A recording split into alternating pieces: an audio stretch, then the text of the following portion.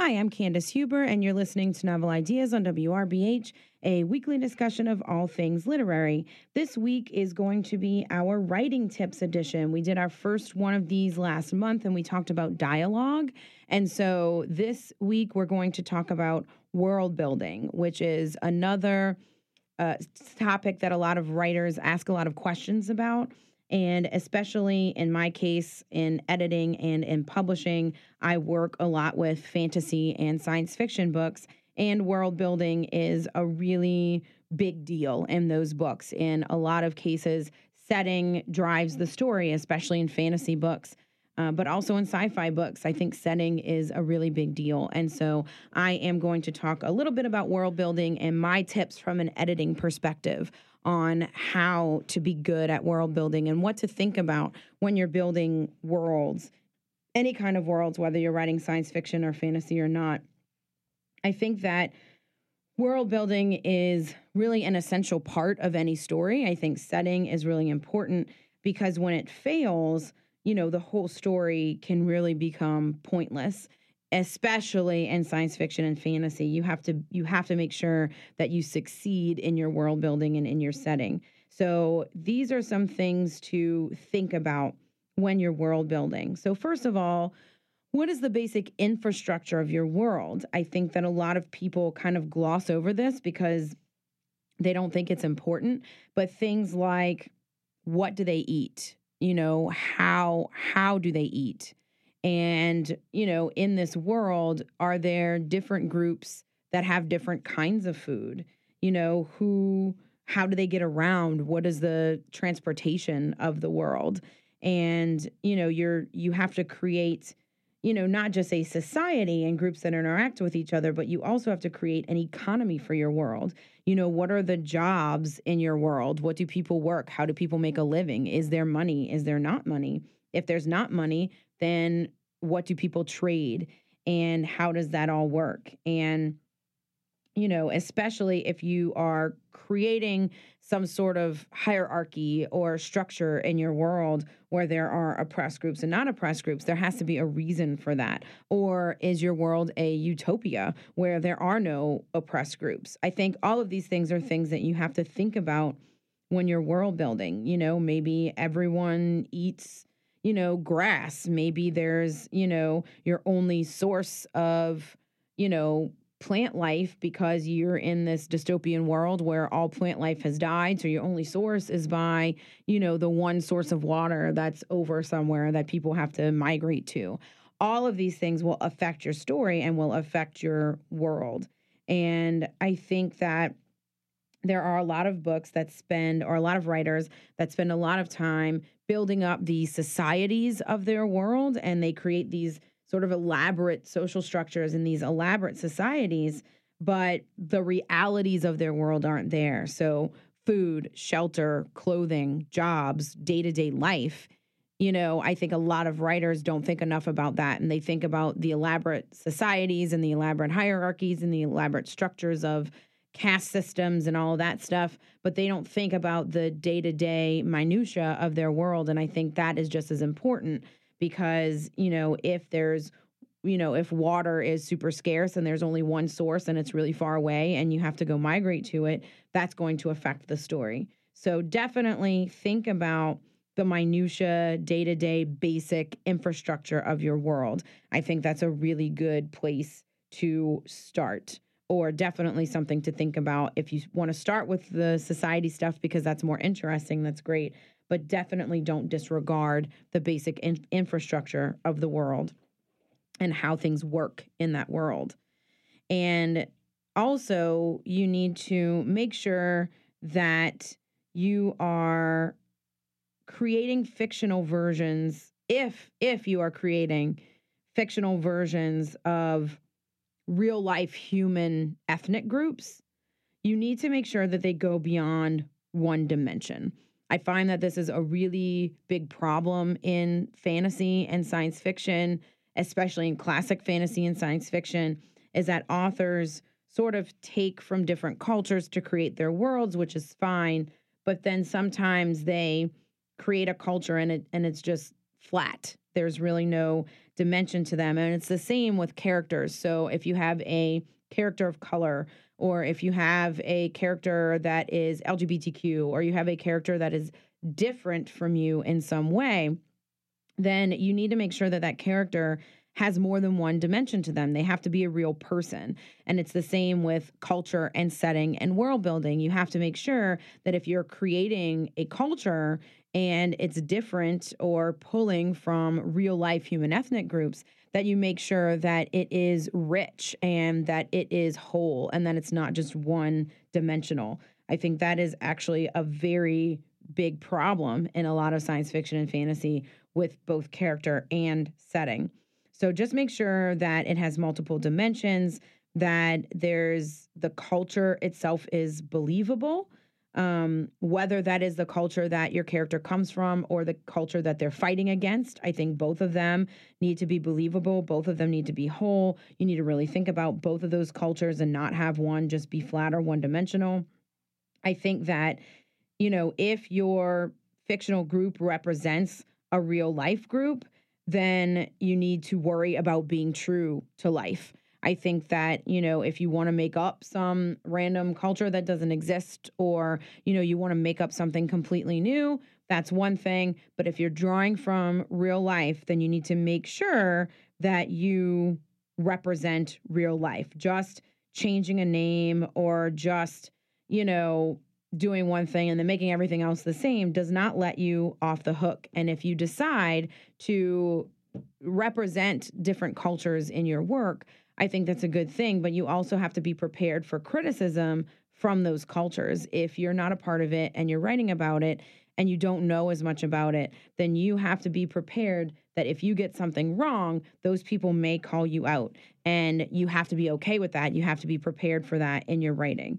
So just make sure that when you're writing about different cultures, if you're not making them up from scratch, or characters, that are part of a culture, you need to make sure that those cultures are not one-dimensional, that they are whole, that they are well-rounded. And if you're pulling from real life, to make sure that you stick to that as much as possible, and that you do your research on those cultures and that you talk to people from those places so that you can make sure that you are getting it right. Because I think one of the biggest mistakes that a lot of writers make is getting that part wrong. And they'll write about a culture that isn't their own, and then they get really upset or offended when that culture calls them out for not being correct about something. So make sure that if you're going to write about a culture that isn't your own, that you do your research and that you understand that culture before you write about it.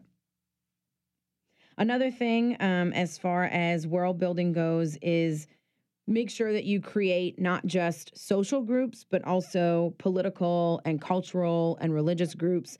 Society has more than just one hierarchy. It's not all about economics. There are lots of different groups in the world.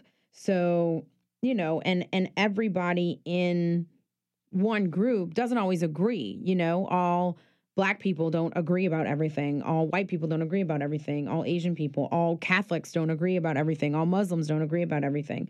So, all poor people don't agree. So make sure that when you're creating these different groups, one, that you have them, that you have cultural and political and social and religious groups, but also that, again, they're well-rounded, and it's not, you're not making to where, every single person in this group all agrees about every single thing and holds exactly the same set of opinions and exactly the same set of values, because that isn't true. That's not believable.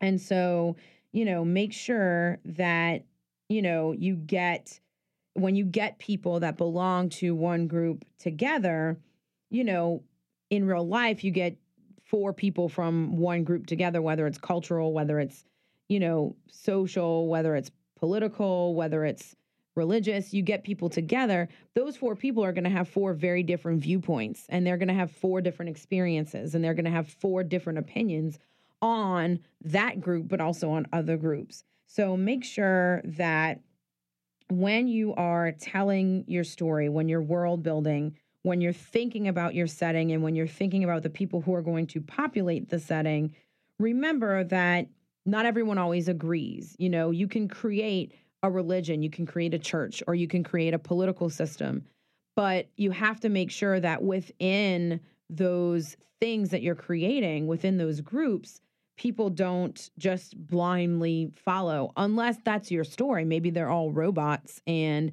they're clones or whatever, and they're just blindly following. Maybe that's part of the point. But most of the time, you want to make sure that to make those kinds of groups well-rounded, you ensure that the people that populate those groups are different. And so I think that's important to, one, think about all these different groups instead of just thinking about a social or an economic hierarchy. Make sure that you're thinking about religion. Make sure that you're thinking about, society. Make sure that you're thinking about politics. Make sure that you're thinking about cultures. Make sure that you're thinking about all of these things, which are very important. And at the same time, when you're creating all of these different groups, again, going back to what I said before, make sure that if they're based off of real groups, that they're true to life. So I think that all of these things are really important. If you're writing fantasy, I think you need to spend a lot of time thinking about your magic system and how magic works in your world and what is needed to perform the magic. So in some magic systems, maybe there are spells that need to be performed, and so there's resources that you need to collect in order to execute those spells. In some magic systems, spells and ingredients and those things aren't needed, and you can just wave a wand and stuff happens. So you need to really think about your magic system, and then once you figure out how magic works, how that magic system affects, again, your day-to-day life in the world. How does that magic system affect your economy? How does that magic system affect culture? How does it affect religion? How does it affect politics? How does it affect your hierarchy and your society? And I think that that's another thing that a lot of writers forget about or don't spend a lot of time on. You know, they'll build these elaborate magic systems, but they don't really think about how it affects things. So if you have, going back to our example before, if water is scarce and you have this one source of it that's really far away that people have to migrate to, what if you have a magician that is a water magician? How does that, whose power comes from water, or who can create water, or whatever? How is that affected by the fact that there is no water in this world? The same with, fire, for example, or, if you have a magician, if you have a spell that can create water from nowhere, and how does that affect the society that doesn't have access to water? If you have a spell that can, cut wood, how does that affect loggers and people who work in those jobs in that world?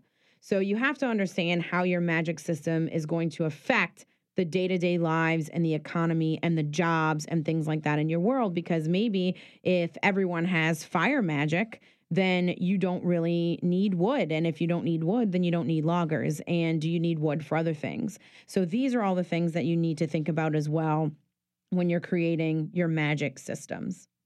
And finally, you have to talk about your history, and you have to invent a history that is actually makes sense and is logical. So, real life has a lot of weird, odd quirks and happenstances and random things that happen that are kind of just weird, right? Because this is the real world. So when you think about history, you need to make sure that it's not super logical, step by step. This happened, and then it caused this to happen, and then it caused this to happen, and then it caused this to happen. Real history has weird happenstances in it. And so I think you have to think about that as well when you're thinking about the history of your world and doing world building. What are some of the weird one-off happenstances that happened in order to create the world that as it is right now that you're thinking about? And finally, I think using all of the senses, and that's really important as well. Don't just talk about how your place looks. How does it feel? How does it smell? How does it taste? How does it, what is it? What are all of the different tactical things in the world? And I think that using all of the different senses, including the sixth sense, whatever that is, magic, technology, depending on what you're writing, the same as with magic systems in fantasy. If you're writing science fiction, you need to fully understand your science system, whatever that is. And so I think that really, if you're going to introduce some kind of magic or some kind of insane technology, you have to fully account for how that impacts your society and how it changes your world. Because you can't say that, oh, well, in my society, everybody can just, have fire magic, or everybody can just go invisible whenever they want to, and everything else is the same. You've already failed, because that's not true. If everybody can go invisible at will, or everybody has fire magic, or everybody has water magic, or whatever the case is, that inherently will change the way our world works. So you can't say, well, it's the same as our world, except, because that except makes that world different. So you really need to think about that when you're thinking about your magic systems, when you're thinking about your technology systems. Really also think about how it's going to impact your world and impact your society. And that is all the time that I have for today. I can talk forever about world building. Come over to the store if you have any questions, or if you want to talk to me about it. I am happy to help as well. And again, my name is Candice Huber, and you've been listening to Novel Ideas on WRBH.